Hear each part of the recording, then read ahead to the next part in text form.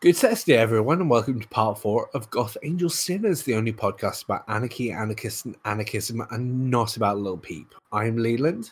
I'm Chloe. And I'm Matt Trubot. Today we continue the tradition of not being a history podcast by talking about the Paris Commune in 1871. That's, Yandex is now the official search engine and browser of Goth Angel Sinners. Yandex, please sponsor us. I don't know what Yandex is. It's the official search engine and browser of Goth Angel Sinners. What more do you need to know? I don't know what it is. At least 1/3 of us have no clue what that is. How can it? Anyway. Official. I don't make the rules, I just write them.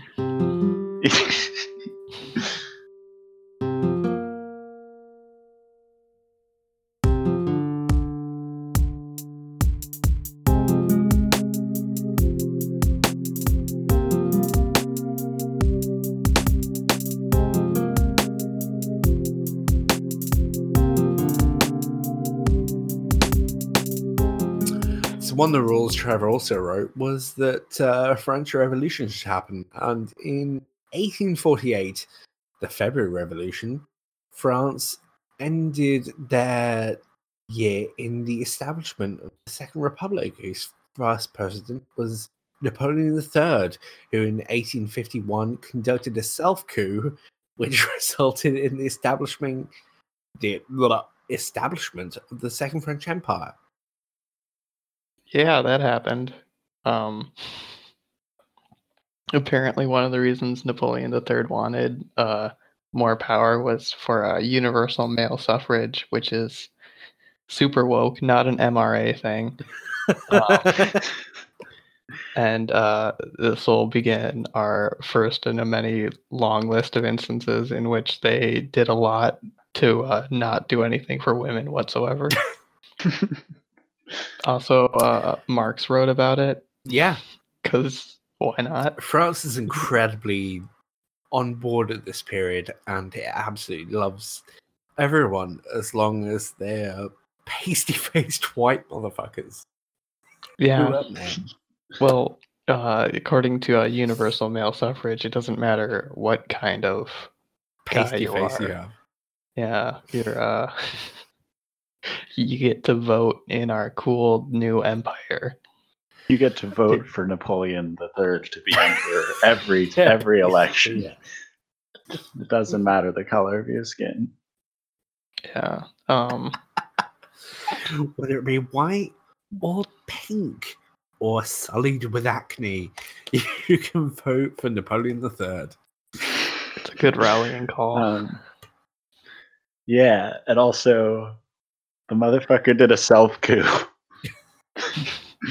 The genius cooed himself. Congratulations. So Napoleon III, Eddie Brocked himself and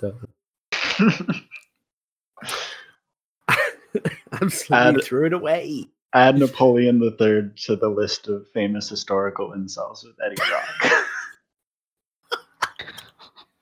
God. Welcome to Spider-Man 3 Part 2.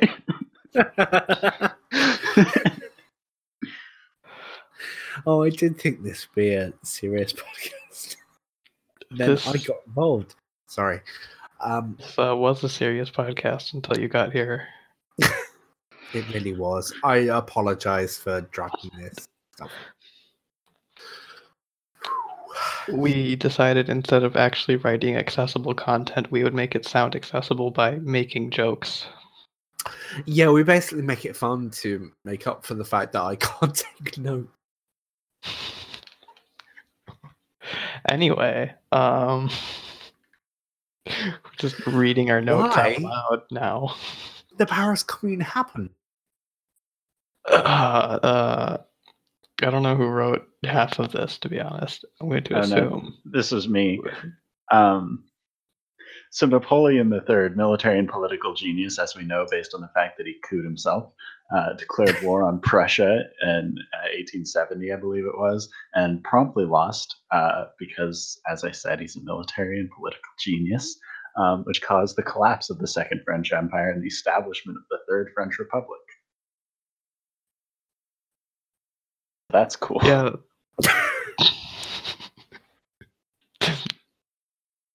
What I've learned from talking to French people is that their solution to everything is to establish a new republic.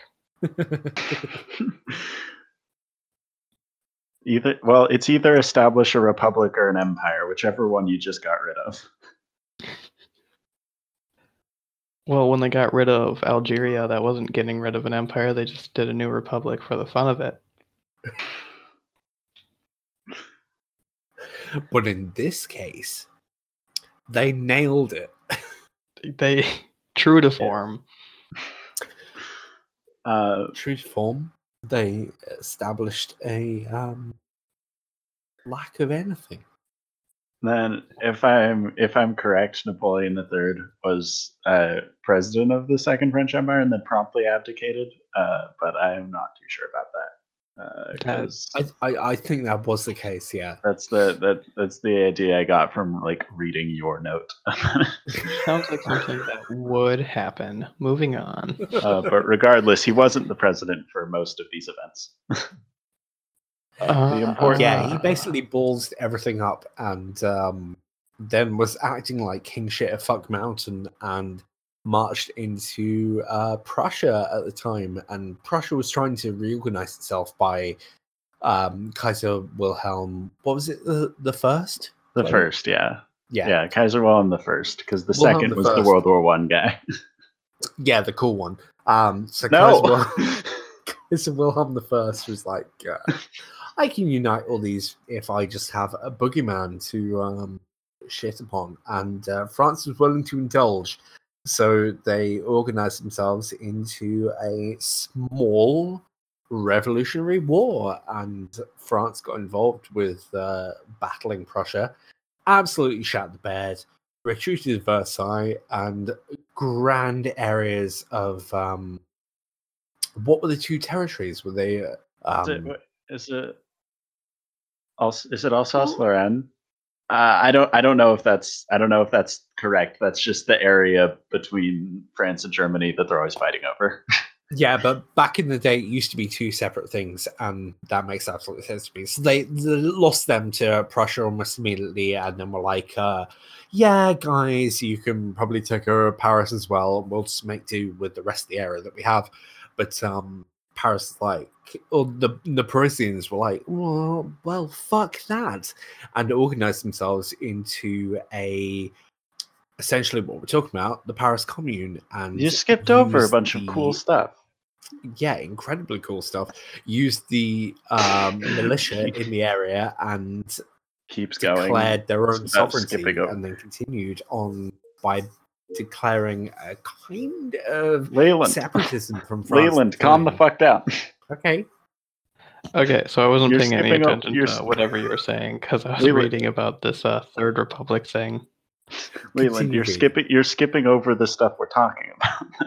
At Leland, we have notes. You're like, we have notes, but I was giving a background. But go on. No, that's the thing. Is the background is what we're talking about right now. You're like in a hurry to get somewhere, but you're skipping over where we're trying to get. I would like to quickly point out that Napoleon III was never in charge of the Third Republic. The Third Republic was established right after he was captured by the Prussians at the Battle of Sedan, and they didn't have a president until a year in. Okay. Because he was a provisional. That's why I was confused. They were doing it right for a year. Was established. Yeah, because the Republic was established, but then the guy who was president during most of the stuff happening wasn't president until later, and I was like, wait, what's going on? Okay. Oh no, he absolutely beats it. Yeah. Okay. So Prussia held Paris under siege for 4 months, and the government ran away because they were scared shitless. Yes. And the army mostly moved out of Paris, which left Paris under the control of left defending of Paris to the National Guard, who were basically civilians trained to be soldiers, somewhat, and they were, because of this whole Franco-Prussian War thing and government abandoning them, whatnot, were becoming increasingly anti-government and pro the workers. Which And makes sense when the government at the time just goes peace and fucks off to Versailles and then leaves you on your own. You have to kind of organize yourselves, which is a really great enabling act of the French government at the time for the Paris Commune. Yeah, and then the guy who was president of the French Republic eventually, when they got a president, Todd. No, Adolphe Thiers. I don't speak French. Yeah, Todd. Probably like Theo, something like that, or whatever. Todd. You signed an armistice. You signed an armistice with Prussia that disarmed the army, but not the National Guard. You know, the people who didn't like the government anymore and were pretty much in control of Paris at the time. Wow, I wonder if that will lead to anything. Yeah, no. And so then there were a whole bunch of cannons left in Paris. Chekhov's militia. So there's a whole bunch of cannons in Paris that were owned by the army but paid for by the National Guard or something like that. Some historian, please correct me. And the people got a hold of them and left them lying around in parks and stuff like that for the people to use. And there was the hill where they left a whole bunch of them, and the French government was like, we got to go get those cannons. So they sent the army to go get the cannons. And basically the horses to pull the cannons didn't arrive on time. And that's really fucking funny. That's why the USPS has never been cooed.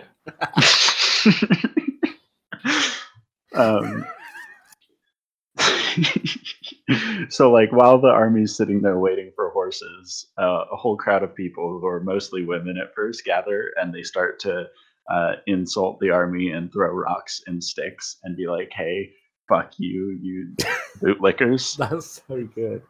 And so then the army's the guy in charge of the army's like, fire, and the army's like, nah. So the soldiers refuse to follow orders, and some of them join in the crowd, and so the people and the National Guard and army defectors take control of the cannons, and the government flees the city entirely, and so there's just workers and radicalized soldiers left in the city, pretty much. Nice, fucking well done, the army. But they did the best thing any army can do, which is totally fuck up and leave a bunch of people that don't like the army in charge. Yeah. Which does bring up important questions about what do in the modern day because basically anytime anything like this has happened, it's basically that because the army defected, and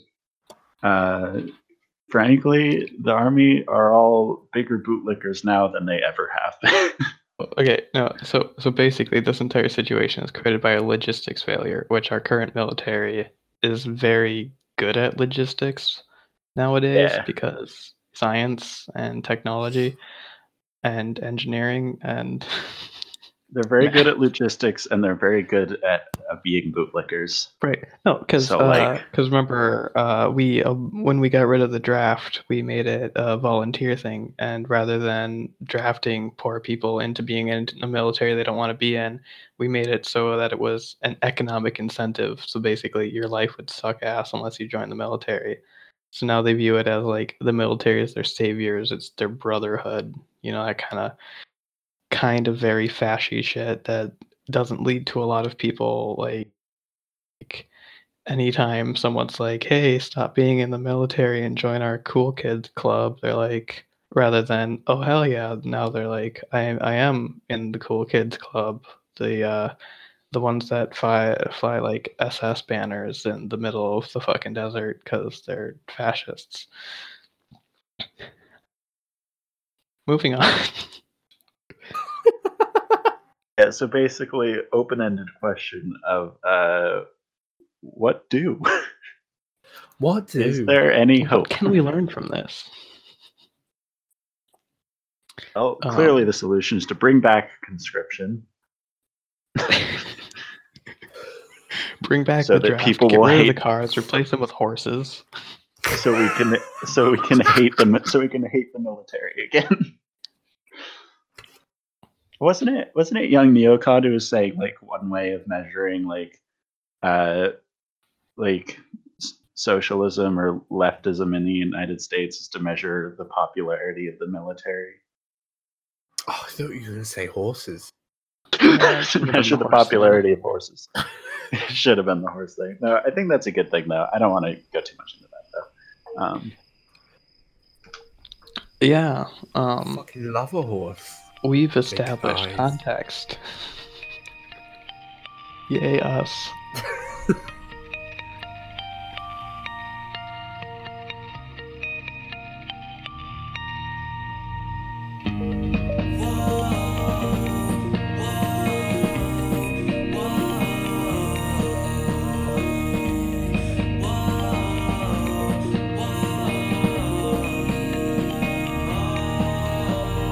Think of all the time spent. Is it me that you resent? In the morning after, tangled up inside your bed. Think of all the So what was the Paris Commune?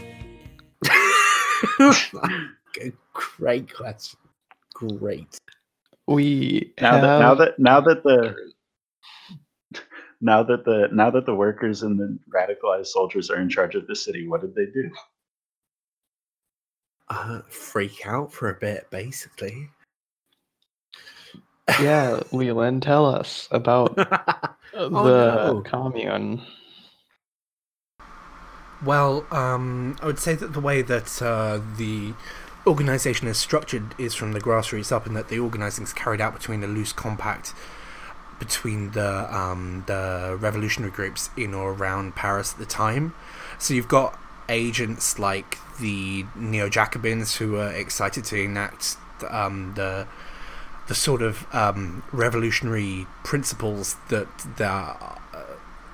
were enacted in the French Revolution by their idol Robespierre. You've got people like Delescluze, who I believe is the lead dude behind the publication of a big internationalist workers newspaper, and you've got people who are like beholden to Blanqui, who were motivated by the socialist revolutionary teachings of Louis Auguste Blanqui, and they all come together to form various committees born out of these pre-existing revolutionary groups, and then through a series of elections that actually see Blanqui get elected president, I believe, of the Commune, even though I think he's in French.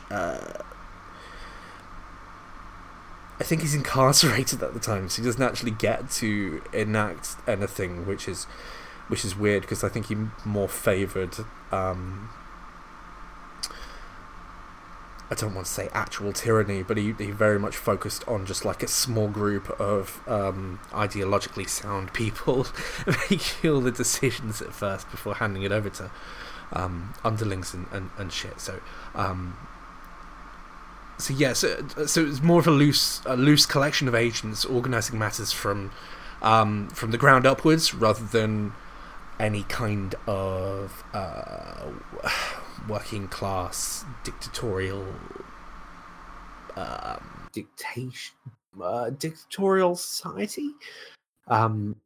Even It's the phrase you're looking for, dictatorship of the proletariat. Dictatorship of the proletariat. That's the one that I was looking for.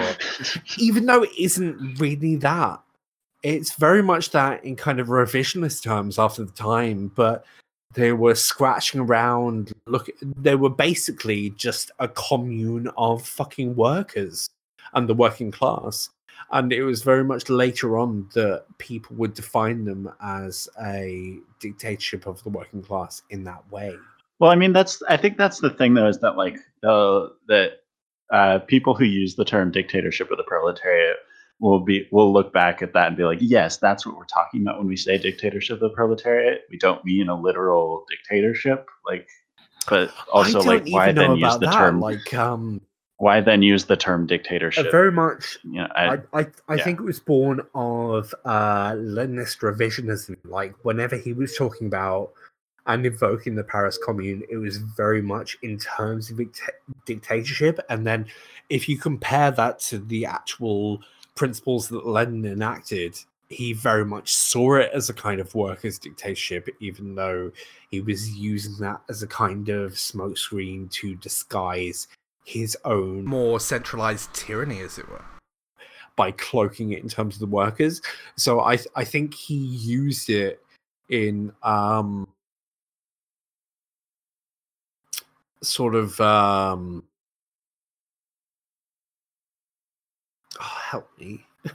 Well, my point is that like I don't like we're not disagreeing here. I'm just we're not disagreeing at all. Is that like we're talking about what I'm saying is propagandistic terms of I'm going to take this idea of proletarian workers dictatorship and I'm going to use it, and I am going to be the proletarian, and we are going to define who the proletarian is.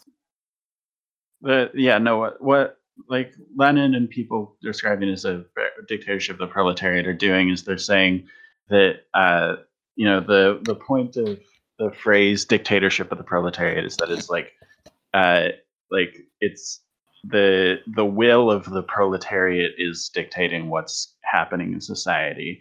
Now, in the example of the Paris Commune, they do that through like the proletariat democratically like making decisions and running society, and in Lenin's case, it's the party which clearly knows exactly what the proletariat wants, and so they're like abstracting the proletariat to this level of like the general interests of the proletariat, and dictatorship to just mean deciding what happens in society, and rather than anything useful. Yeah, absolutely. Well, a quick note on that. Leland, shut up. So essentially, the modern concept of dictatorship itself more or less comes from the fact that 20th century dictatorships were attempting to gain popularity through secularization, but what they fundamentally wanted was a recreation of monarchy. But monarchies are themselves drenched in this sort of idea of like divine right.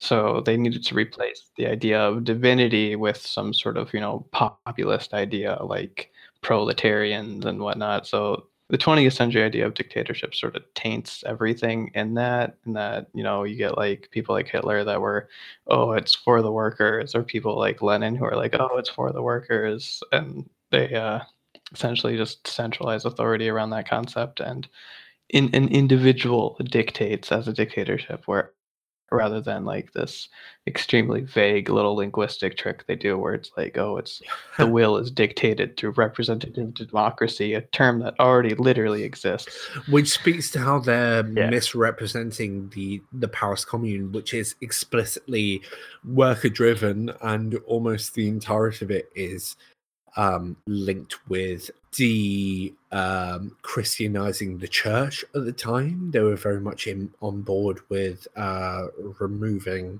any kind of religious aspect from organization at the time. And it is very much wrapped up in actual ideas of the worker rather than prescripting ideas onto the worker and then using them as a block. Like, it is incredibly, it's really great, basically, is what I'm saying. They fucking listen to everyone, and they engage with them, and they enact the kind of things that they actually want to do, which is depoliticize the church, de-Christianize the church, even Rather than D, why don't you? radicalize everything they're actually doing in terms of the organization of society. And it's a really cool platform that they're indulging in, which is completely misinterpreted by later Marxist opinions of it, where it is very much like they were seizing all of the power in terms of making it into dictatorial society, which they're very much not doing. And that's one of the things I was interested about when everyone was talking about Blanqui. Like, latter stuff talks about Blanqui, who is around about all of French society at the time, preaching kind of anarchism. And one of the things that Marx later says is that one of the things he thinks is one of the most important things he thinks is missing from the Paris Commune at the time is one singular leader in Blanqui. But at the same time, I think the Paris Commune works better for not having that singular revolutionary leader who is emblematic of what they were doing, and therefore is forced to completely engage with democratistic engagement and organize themselves through speaking with one another in a communal element, and therefore it is more successful in that regard. But and the only thing they couldn't have predicted is that the entirety of the French army, buoyed up by prisoners of wars being released after the Franco-Prussian War, marching into France and murdering the fuck out of every single one of them. Okay, but Yeah. I want to talk about Blanqui for a second. Talk about Blanqui. Because, like, He's cool. yeah. I like him. I had a good transition No. and everything. Do We were going your on. transition. Okay, Right. so just quickly. God damn it. No, because sorry. you were saying like they listened to everyone and that they were representative of like the actual workers, but they didn't codify that listening to anyone. Like they didn't have like women's suffrage and whatnot, which is a pretty odd thing. Yeah, Yeah, they true. did not have. They didn't like women couldn't vote in the Paris Commune, so that's bad. And also, I'm still thinking about Blanqui because you keep saying things like, "Oh, he's preaching a kind of anarchism," and he was cool, but like, I disagree. He's very prototypical and kind of aggressive in his anarchy. But he's very much organized within French society at the time as agitating towards a degree of anarchism. It's not actual kind proper, of like, you know. I mean, first of all, he does want to seize the state in a sort of Marxist kind of way, so that's not very Yeah. anarchist. He's also like very vanguardist, and like the like left comms in the early 20th century would like accuse Lenin of being Blanquiist. So like I don't think it's like he was like, but he was also insurrectionary, which is like pretty anarcho thing, I guess. So like I can see where the overlap is, but he's just a different thing entirely. He doesn't fit into the anarchist or Marxist camp. He's really weird in that almost all of his politics are based on the actual struggle. He has absolutely nothing to say about the kind of society that would be after the overthrow of what he hates. Yeah, so he's anarchist in the way that he hates the state that he's raging against, but he has literally nothing to say about any kind of post-state situation. Right, which is kind of interesting. From what I gather, shitty at the same time. From what I gather, he's kind of like a insurrectionary third positionist. Kind of, yes, yes, which is not good. And like as far as I can tell, he has no plan for like the abolition of the state. So who knows? No, he has no plans about anything. He's basically just It's like as fucking far wreck as shit. far as I can tell, he's just like anything else is better than this, which is not a good opinion to have. And also Mussolini liked him and had a quote from him on the cover of the like Italian fascist newspaper.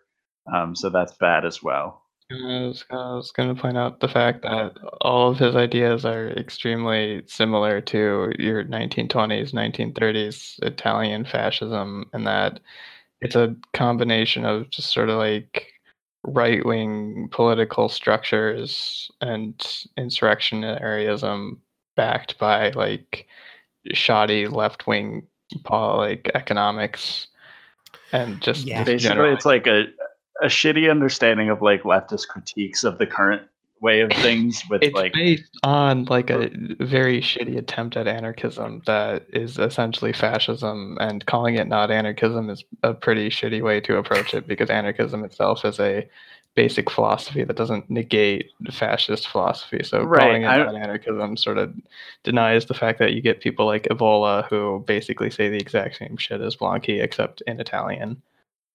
Right. My point isn't to say it's not anarchist because like for that reason, but just say like he didn't have anything to do with anarchism. He didn't call himself an anarchist. Oh, He didn't, definitely. like, Yeah, because write about all of anarchism. the Paris Commune stuff sort of predates our like modern Yeah, it just sectionalization predates. of the left. Absolutely. Yeah, it just predates that, and to like call it that is not accurate.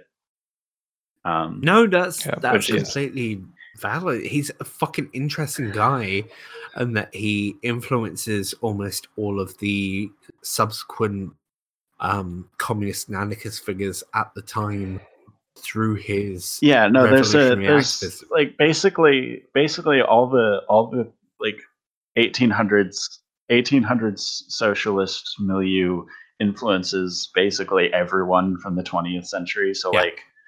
like whether you're a socialist, an anarchist, a fascist, whatever, you in the early 20th century, you've read Blanqui, you've read Marx. Yeah. It doesn't matter. Maybe you haven't read them, but you're influenced by their ideas in some form. No, I felt it was ideologically garbage to skip over him because he has such a outsized influence on the period. I'm not saying we Like- should. I'm not saying we should skip over him at all. I absolutely. think he's a very, very important figure. It's just to be like, oh, he was an anarchist and he was cool is wrong. Yeah. But he has some kind of like some of the stuff that he talks about is foundational in Marxism and the kind of stuff that Kropotkin and Bakunin are talking about. In that it's a lot of political what he says the shit he's like talking about. influenced the anarchism and the Marxism and the everything else to come. Yeah, which is why I felt like we couldn't gloss over him because he's outside influence at the time, even though. We couldn't gloss over him. We just give all the points and go straight to him. All right, Trevor. We didn't gloss over him. We talked about him quite a bit. We did. Let's move on. We glossed over everything else to talk about. Welcome to the Blanqui episode. I've never heard of him. Still don't really know what's going on. Just it sounds like Evola before Evola. Basically, the only problem with Blanqui is that he's French and not Italian. And probably that's had the only different difference. opinions. That's the only difference between him and the later Italians of the early and mid 20th century.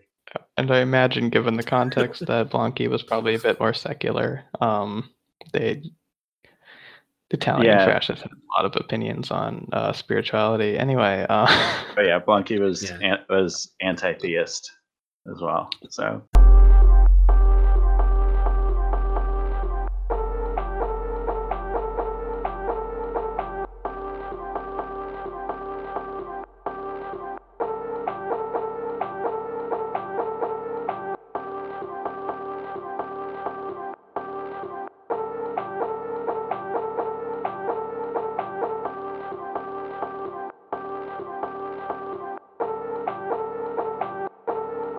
So if we're talking about the Paris Commune, there was basically that split between the neo-Jacobins and the Blanquists. And while And they there were Proudhonists who yeah. were much more anarchist. They were there. They were Proudhonists and International Working Men's Association. we've not people. probably spoken about them. Do you want to enlighten us? I don't know. Yeah, they were like Proudhonists wanted to like dissolve France and the whole world into federated communes. That's a thing. And have a grand agro-industrial federation of workers and farmers and such, making decisions about economic stuff. And then people like to. There's a thing about like there's a like taboo, I guess, around like Proudhon and mutualism, I guess. That's like, oh, they're just like they like markets or whatever. They're just like basically capitalists. And like, but like what Proudhon was saying was a huge influence on like syndicalism and Bakunin and like all this later stuff to come. And like from like and he like, and as I said, they wanted a grand agro-industrial federation to basically democratically regulate the markets that they want to exist. So I can't speak for what modern mutualists like the C4SS want in that regard, but like that was basically like part of Proudhon's idea and stuff like that. So like they weren't just capitalists; they were anarchists or early anarchists. And they had Marxists to do that whole like dichotomy between Marxists and capitalists. I'm just gonna give up. Fuck you, Leland. You're the one that put the women's suffrage stuff before Blanky, by the way. I watched you. I thought it was weird. I trusted you. Sorry, I'm gone. Anyway, Marxists tend to do this thing where they dichotomize all ideologies between Marxism and capitalism, and fascism is a subset of the capitalism or is part. that fucking capitalism? It's probably capitalism. I'm not agreeing with them on this, so I'm probably a capitalist as far as they're concerned. Well, no, I hear that from anarchists too. They'll just be like, "Oh, the mutualists are just capitalists, and they're just stand caps." And I'm like, "Well, you don't have to like them to admit that they're different. That they believe different things." Most anarchists are just the people that believed when ML said that they wanted anarchism. Yeah. Yeah. Note to listeners: please never say that anarchists and Marxists have the same end goal. I will have an aneurysm.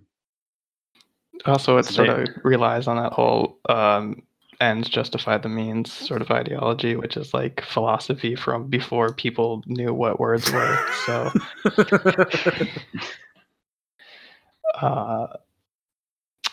yeah. Hey, Leland, what's this about the Bloody Week? Incredible segue.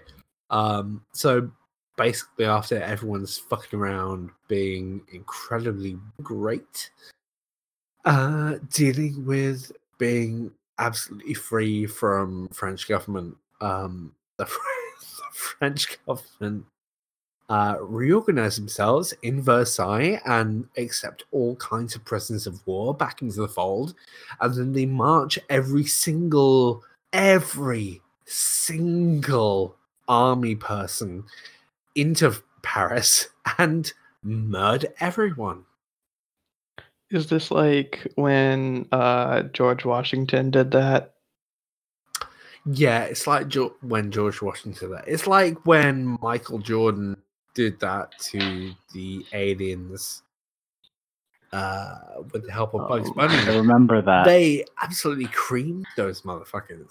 And I'm just talking about the thing that happened when George Washington, after gaining control of all of the troops, when there was the the people who, after the United States was formed, and on the basis of, oh, the king taxes us too much, we're not going to tax you as much, and then they passed new taxes, and people are like, wait, what the hell? And then George Washington took the entire U.S. Army and rode in on a white horse to tell them, you're going to pay your taxes.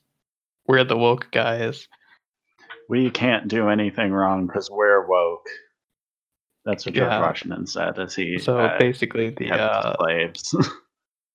cute little French and their anecdote republics. about U.S. history. The Third Republic was just copying the U.S. as usual. As the French tend to do.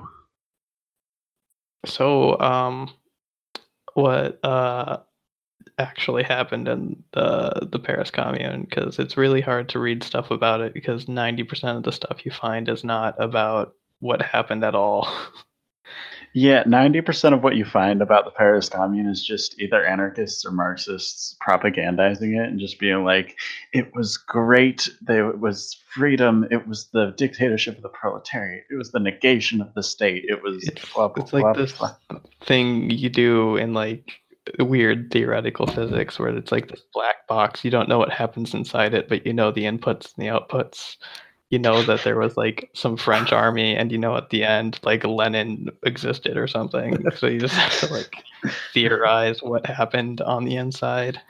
So the end of the Paris Commune was essentially the entirety of the French army marched into Paris and murdered every motherfucker going, without any. It was called the Bloody Week.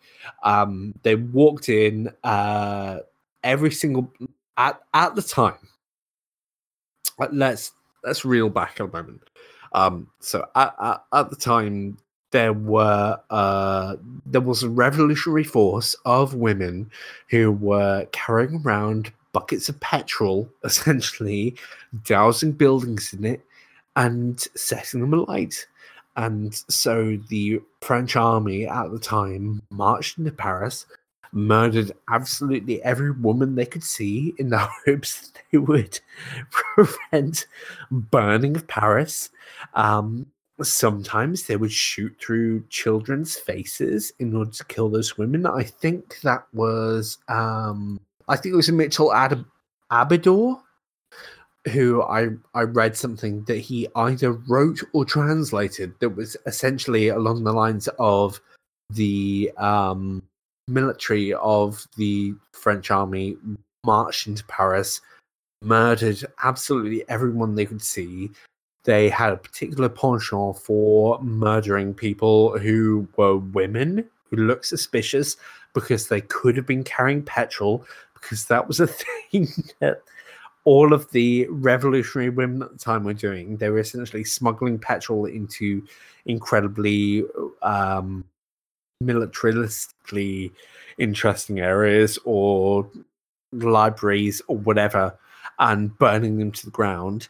One of the later Marxist critiques, I think it was by Marx himself, was that they didn't actually burn down the Bank of Paris at the time, because he thought if they had bothered to go the extra mile, burn down the Bank of Paris, they wouldn't have been able to march the soldiers in and murder everyone, because it would have been an economic situation rather than just monitoring the populace by killing them in their faces. So there was a really interesting situation going on during the Bloody Week, where essentially the French government marched in, murdered revolutionary French commune, deported the rest of them. After deporting most of them, which included the likes of Louis Michel, who wasn't an anarchist before she went away, but I want to say on the boat being radicalized by a whole swathe of radical figures, including a whole bunch of anarchists who would later come to France after their pardon 10 years later from participating in the French Commune as anarchists, was revolutionized on the boat to New Caledonia. I think it's kind of a little detail people tend to miss is New Caledonia is on the other side of the fucking planet Oh, it's from France. It's like by Australia or something. yeah. It basically doesn't count as a place. They were exported there. It's a long boat ride. And there is a load of people who are basically exiled to New Caledonia who end up maybe 9-10 years later when their exile expires, they end up coming back and presenting much of the anarchist movement in France at the time, and the rest of them have essentially adopted anarchist principles, which I think speaks to an interesting thing. Like, most of the people who were actually involved in the Paris Commune and then survived it and were exported from France seem to adopt anarchist principles, but the theoretical people who are talking about it, like Marx, Lenin, Engels, etc., very much seized upon it as a idea of the ideal of what they were preaching. Yet, every single person that I have researched so far that was in Paris Commune basically turned to anarchism almost immediately, was radicalized.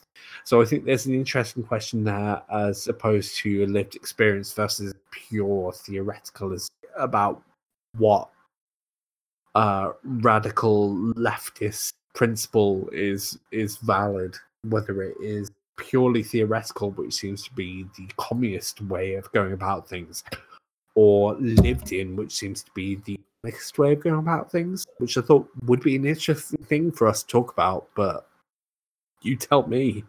Well, Leland, you already told us. We don't. Do we have rules about Leland drinking while we're podcasting? I'm sorry. I thought that can't was control good. him. He's British. Sorry. What? Our ideas don't count there. It was good. Oh, I'm sorry. I've you listened talk to the first slowly two and long, episodes where and I wasn't I involved. don't know what time it and is anymore. You were talking slowly and long.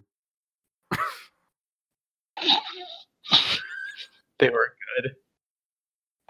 I Not love as you slow both. as you, I'll tell you that much.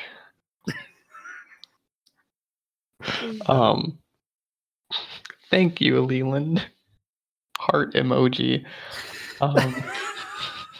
Leland, I love you, but sometimes you just list In off fairness, names. yes. That is most of leftist history, It's though, actual to be fair. informative bullshit. Yeah, that's sorry. true. Names. Play it at like twice speed. That'll sort it out.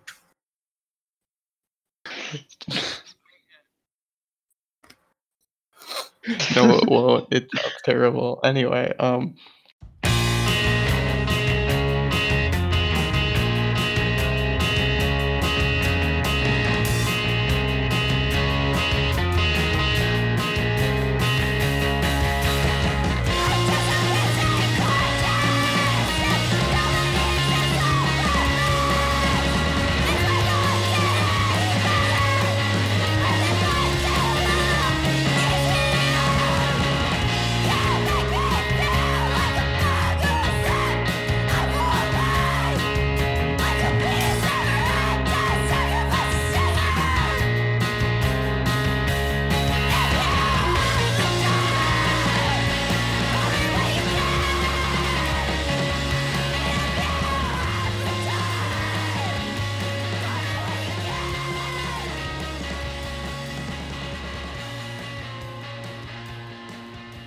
so I did try to dig into some of the mythos around the Paris Commune, what people, when they actually say what See happened, how I said with okay? absolutely That was zero quick. sources, so take it with salt.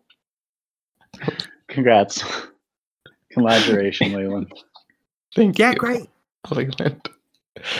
Anyway, so the rent was canceled. Insert dramatic music. Rent They was wrote a found to be musical about problematic it. and promptly canceled.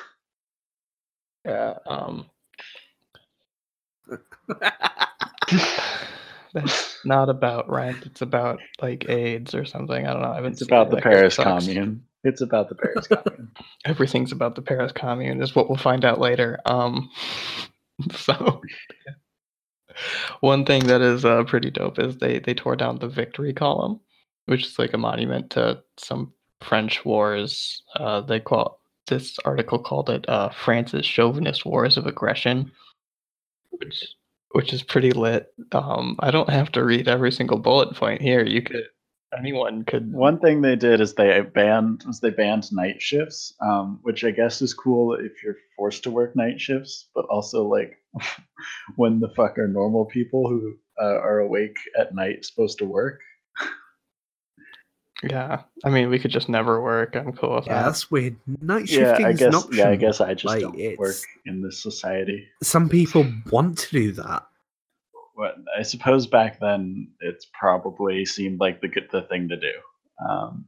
So I'm not going to hate them for it, but I am going to say in the future we should not do that. Yeah, because we have Twitter now, and we shouldn't ban night shifts unless we're also going to ban day shifts. Also, the commune still relied on representative democracy. So there was a fundamental separation between the people and the councils, even if the councils were better or an improvement over the previous government. They weren't like true direct assembly democracy, that cool stuff. They were that other thing. yeah, bringing us back to the point of if they had to vote for people, why didn't they let women vote for people? It is Riddle really me that, weird that friends. they allow them onto like the executive committee of all of the parties in the Paris Commune, but at no stage are they critical enough to be like, well, you're a thought leader in this this situation we deal with, but can't have you deciding anything. I just want to take a moment to say, thought leader, but also women played like a very important role in the seizing of the cannons, and like they were the first people to like show up in an angry mob. And yeah, absolutely. Like, hey, all the stuff I've read army. about this has been like the the women in particular were like, I'm gonna fuck shit up, and the women were dank, and yeah, they're dank as hell. Women were dank as hell, and then the women were dank as hell, and then they were just like, you can do everything. You could be at the forefront of everything we're doing, but for fuck's sake, you cannot vote. That's ridiculous. Is basically the organizing principle of the Paris Commune. Have you considered that voting is for the cool men and not for the people that actually do stuff? The women had all these great ideas, like seizing the cannons and throwing shit at the army and burning down buildings. You know what I don't trust them to do? Have ideas. It's weird because they're actually on the organizing committee. They're women like Michelle who are on the organizing committee of the fucking Paris Commune, but have no voting rights whatsoever. Like they admit them onto the society and like, you have really good ideas, we're going to listen to you, but God forbid you vote for anything or be involved in any kind of organizational format apart from just telling us what to do and we'll do it. It's bonkers. But capacity, that's the word. But what's the word? Capacity. Organizational capacity. That's what. What a bird. So they didn't let women have bank accounts? What's that about?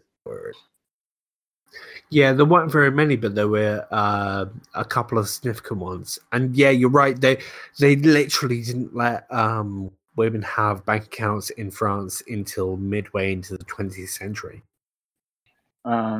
It's not in the notes actually when women were allowed to have bank accounts I in do France. not know. I So was listening to Rev Left Hold on. Radio, and they said I'm that looking it up right now.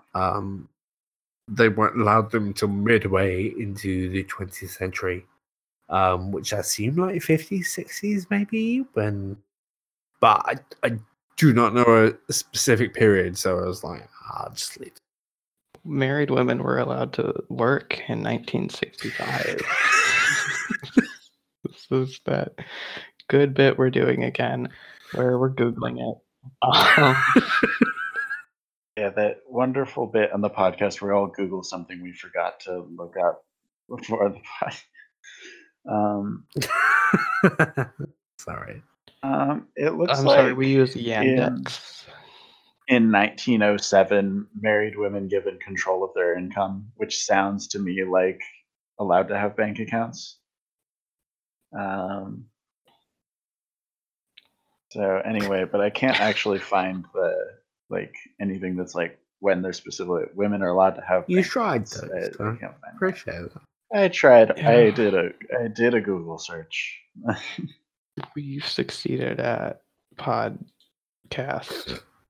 Yeah, read that line, someone. This is in contrast from French attitude to women more broadly in surrounding agricultural areas. Someone else wrote that note. I have no idea what that sentence It means. was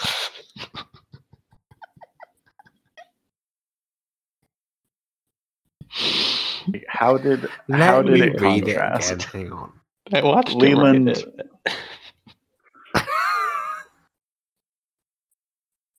Right? Leland, Once it's not it say very helpful. this is in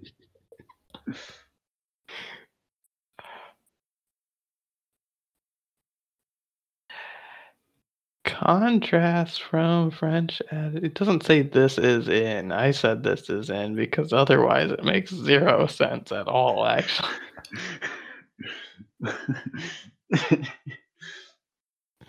Yeah, no. Oh it's yeah, not, because I Trevor was made going it to a talk about valid it sentence, with my but mouth. it's still not a sound sentence. There was a break between rural France and French Republic that was happening in the likes of Paris and Marseille and the big cities at the time. And there was this enormous break between what was happening in the residential city centers of the area versus what was happening in the rural centers. So, Right, that's not anything new. That's happened as oh long yeah, as there absolutely. What was the break? Like, what was their disagreement? So I would say the disagreement in urban areas such as Paris or Marseille was predicated on their acceptance of Bohemian principles, such as, or as we define them as Bohemian, such as laissez-faire attitude to homosexuality, or like a more ready adoption of ideas like socialism, and in that respect, you have a more radical community and schools of thought in those urban areas versus the broader rural communities of France who are operating under conservative ideologies.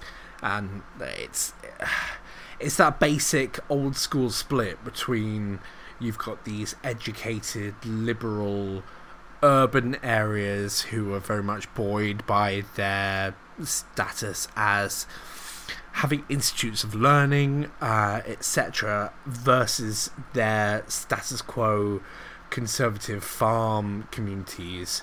But as opposed to the modern day and age, this is more solidly stratified by location. So you've very much got the conservative communities in the farm communities and the more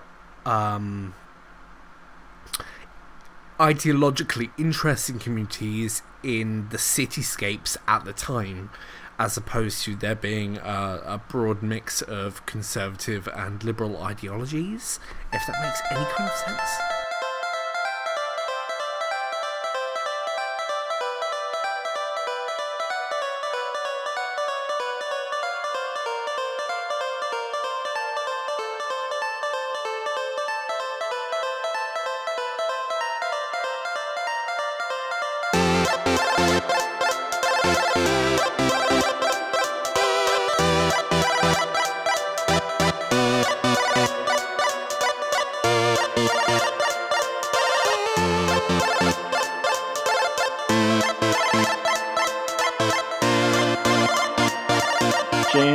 Guyami, I'm probably pronouncing that wrong, wrote a thing about federalism.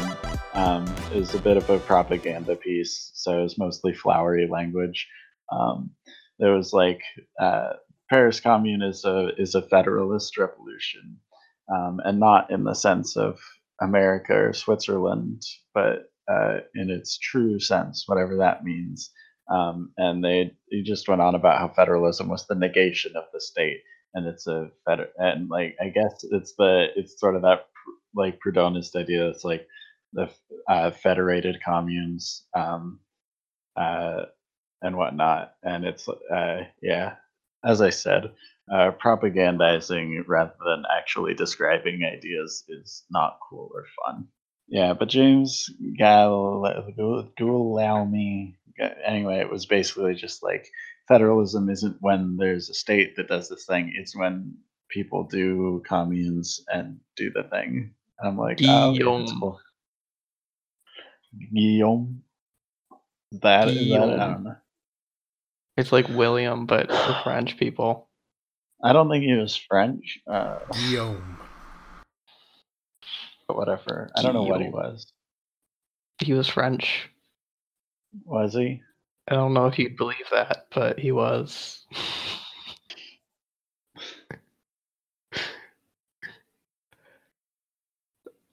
Not that it says anywhere. Okay. Yeah. He wrote in French. His name was Okay. French. Good enough. Good enough. Good sex day, everyone, and French. welcome to Powerful. There were other communes prior. We're on page. Page 4. this one.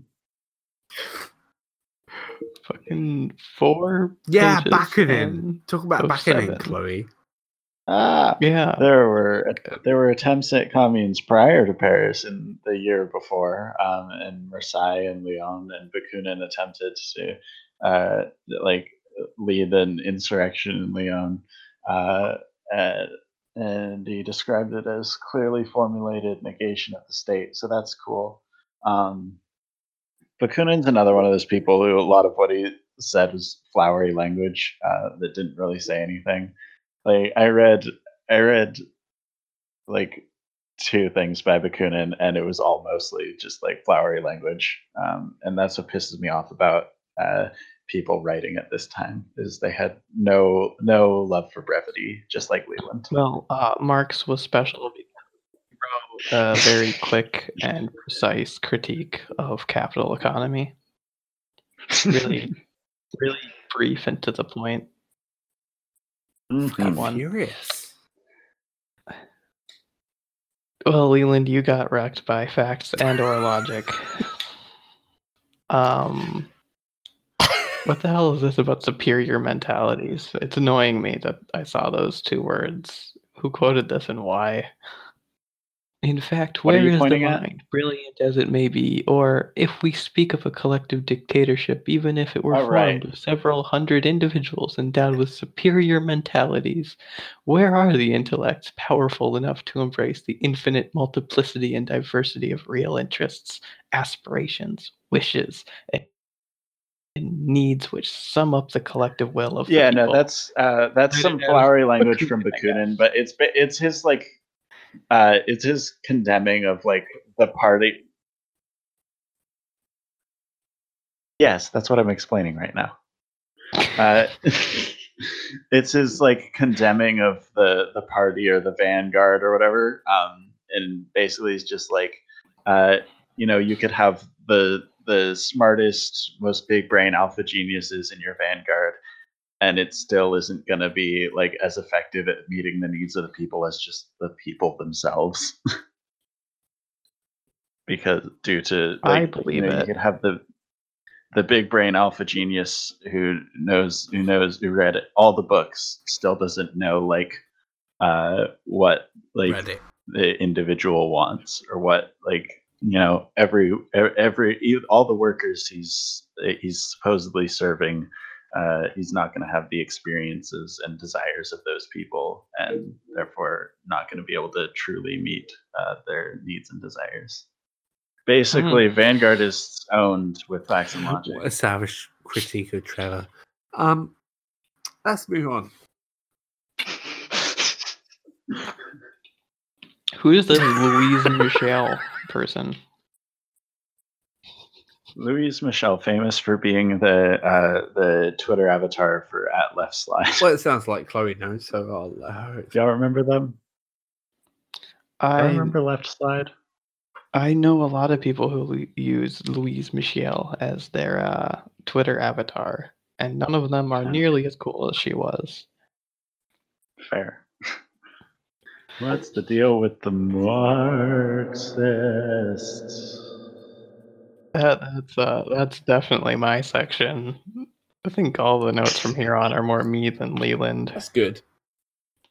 because they're bad. Finally. And irrelevant.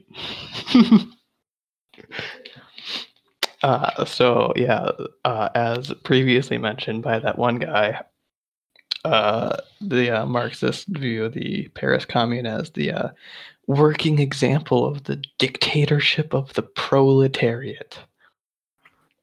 Funny how none of their attempts at a dictatorship of the proletariat in the future looked anything like it. Yeah, Leland muted himself. That's weird. Good.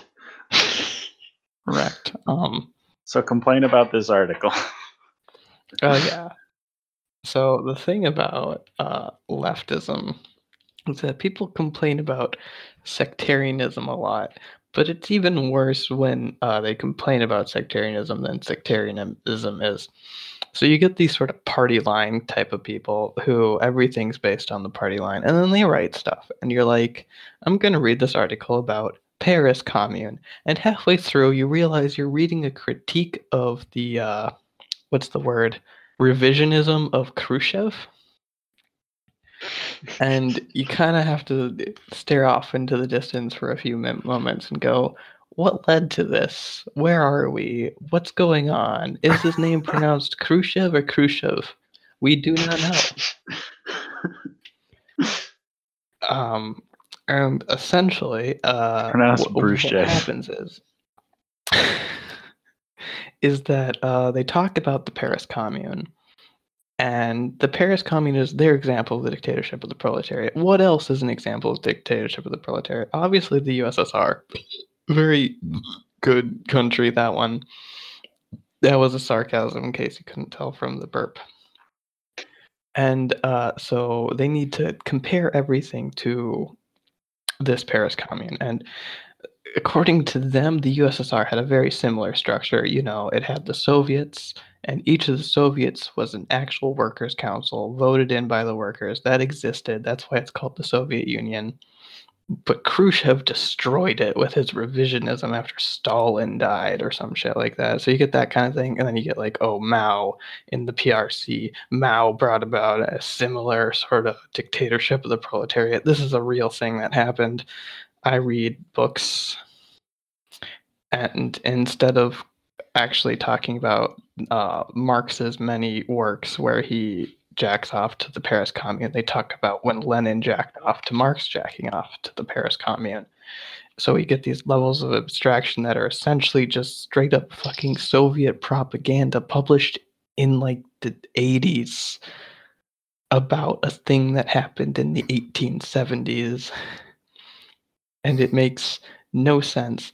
And that's why I don't listen to these people when they yell at me for being sectarian, because when they're not yelling at me for being sectarian, they're doing this shit where they talk about Khrushchev. How did Khrushchev not talking about Lenin, talking about Marx, talking about the Paris Commune affect the way the Soviet Union developed? So they allowed people to vote, and when people voted, they dissolved the Soviet Union, which is not dictatorship of the proletariat at all. I'm sorry, that wasn't Khrushchev. That was a guy 3 guys after him. That was a mean joke. I'm sorry, tankies. Go fuck yourselves. Other stuff about Marxists. I didn't write this one. This was all Leland, I think. Was this failure of dictatorship? Oh yeah, we sort of mentioned this. The whole thing where since the Yeah, we talked commune about how to look back and see why it failed and they'll have different ideas. I already pretty much already talked about this. Like Marx and Engels were like, this is the dictatorship of the proletariat not being executed properly, and everyone who was there was just like, we didn't anarchy enough. They should have murdered more people. That was basically the takeaway. Yeah. Violence does not necessarily bring about perfection. Sometimes it brings about very not good versions of the thing it set out to create, and you just have to pretend that it's a good version because you killed people for it, and then you double down for 70 straight years. That calendar. I feel like Haven't we already talked about this on another episode? we didn't talk about the calendar, I don't think. So the calendar's cool. Yeah, the calendar's great. I love the calendar. It's my goddess. Astrology for bureaucrats. Yeah. So basically, the French Republican calendar was created during the original French Revolution for the French Republic. And it was meant to be decimalized and secular, and it was lit AF, and they brought it back during the Paris Commune. Nice. So essentially, decimalization means everything's based on tens. Some people like to point out that the years are written in Roman numerals, which is not decimalized, but they can go like fuck off because Roman numerals are cool and emo. They don't have a zero, though. They don't have a zero. Secularization means that they removed the religious referencing, such as the calendar that they were previously using that was supported by the church. Every day was named after like a saint or something, and they replaced that with names of plants and farm equipment, which means that there is an Pretty eggplant day, and we missed it this year. We missed people like to eggplant point day. out issues with the calendar, and there are no issues with it whatsoever. There's no zero in Roman numerals. So like they do this thing where they're like, oh, if there's 10 days, then we have to work for 8 days, then have 2 days off. Like, no, we get 10 days off a week. 10 days. And then like there's this whole thing about like handling leap years and how like it's not mathematically done, it's all done by like equinoxes and stuff, and how it's weird. And we can predict that stuff because we have math and science and we know about the stars and shit. And like, yeah, back in the day they were bad, but then Einstein, he did stuff, and now we know how the stars move and what they do though. And that is very good. And all the issues are like the issues with the Gregorian calendar. There used to be issues, but we fixed them. We can fix these issues too. And like yeah, they're bad problems, like the whole 30-day thing and then like the extra 5 days at the end of the year. That's cool. No other calendar has the Sansculotides or whatever. And every 4 years we get a festival of the revolution. You'd think leftists would be all over this shit, but they're not because I don't know. I really don't get it. And now I get a list of my problems with our current calendar. 7-day weeks? What are you, a cultist? Who is Freya? Have you ever heard of Freya? No, you've not. Why is our 6th day named something like Freya Day instead of like Sextity 6th Day? It is cool. It is lit. It's not pronounced like that, but we will pronounce it like that until we die. It's Sextity. It's pronounced Sextity. All right. What more could you want for your 6th day? Who has even heard of any Germanic gods? I've never heard of the Germanic gods. Woden, it's like Odin with a W. I don't get it. But Wednesday is named after him. And also the days are in the wrong order because they go like Mars, Mercury, Jupiter, Venus, Saturn. Like whoever made that was very off their rocker.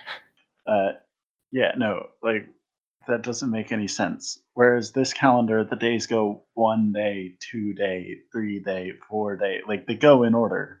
It makes sense. Yeah. And they're not based off of a very bad and incorrect understanding of the arrangement of the solar system. Yeah, we figured out the stars. We don't need this bad stars days. We got this. Thor day. We don't need a Thor day. We need a sex titty. Everyone wants a sex titty. Everyone's favorite day is named after a god they've never heard of. That's our problem. And then the rest of the notes just say sex I titty. bet if we adopted this calendar, we'd have full anarchy immediately. Because everyone would just be so excited about sex titty. Like, hear me out. We already have an established 40-hour work week. If the weeks are longer, you don't work more 40 hours. Yeah, no, if the weeks are longer, then you just have more off time. You just do 40 hours over 10 days. That's 4 hours a day if you're working every day. Or 5 days on, Ridiculous. 5 days off. First day off is called sex titty instead of Saturday. It's perfect. Perfect. It's good. It's excellent. Leland put a note that actually matters to the topic after this for some reason. Leland, that goes. Well, okay, we already talked about that actually. Did we? Yeah, I don't know. How they should have been. How they should have burned burned the Bank of Paris. We talked about it. Yeah. So, Truebot, tell us your predictions for 2050. Okay, these are good. Number 1, there's going to be more domesticated raccoons. They might even replace cats. I like cats, but raccoons are like cats, but chubbier and with little hands. My evidence to this. Cats with little people hands. First of all, we now have a raccoon emoji just this year. We're moving quickly towards this. They don't take fall damage, just like cats. They're soft, they're cute, tiny hands, and also totally illegalists. They steal things, they eat trash, they wear masks. They're cool. Yeah, and they roll. They like roll around. It's cute. You ever seen a video of a raccoon roll around? I've seen IRL raccoons roll around. Look it up. Happens. I live in the woods. Look it up on I've not Yandex. seen a raccoon roll around, but I've seen a raccoon fuck. Raccoon fuck. Weird. That's not true. Prediction number 2. China is going to invade Tibet and or Taiwan.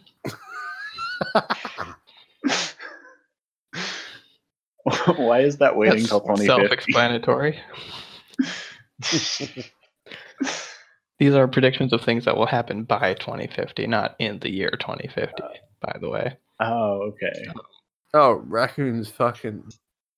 Number 3, Raccoons will never audiophile fuck. will be a slur. It just sounds like it. We have fun. I didn't write number 4. I don't know what that. So I'm going to skip it. Number 5, Turkey is going to join the EU and leave NATO. Yeah. The EU will be the new NATO. And NATO that's all I had to say. NATO will be the new Turkey.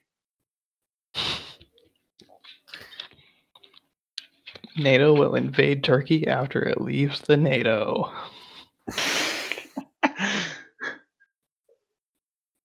Audiophile is already a slur. Well, that's all our notes. Yeah, we did well. There's some links that Chloe said we should read that we didn't read, and we'll just leave those there. I read most of those. Yeah, but you fucked up. Okay, Yeah. so Well, that fuck was a view. Good Unlike episode, other everyone. podcasts, we don't like hold out till the end and then have an ending and like it's action packed. We just trail off at the end. We should do an outro. Follow our Listen Twitter. to our podcast. Listen to our podcast. Follow our Twitter. Donate to our Patreon. Follow me on Twitter at shitpostscarcity for no I and shit because I'm cool. Yeah. Follow me on Twitter. Eat the rich and follow the recipe that I posted for. Post the recipe. Don't eat the rich. The next episode is going to be about The Paris Commune.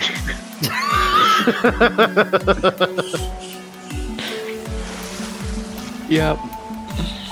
Yeah. Bye.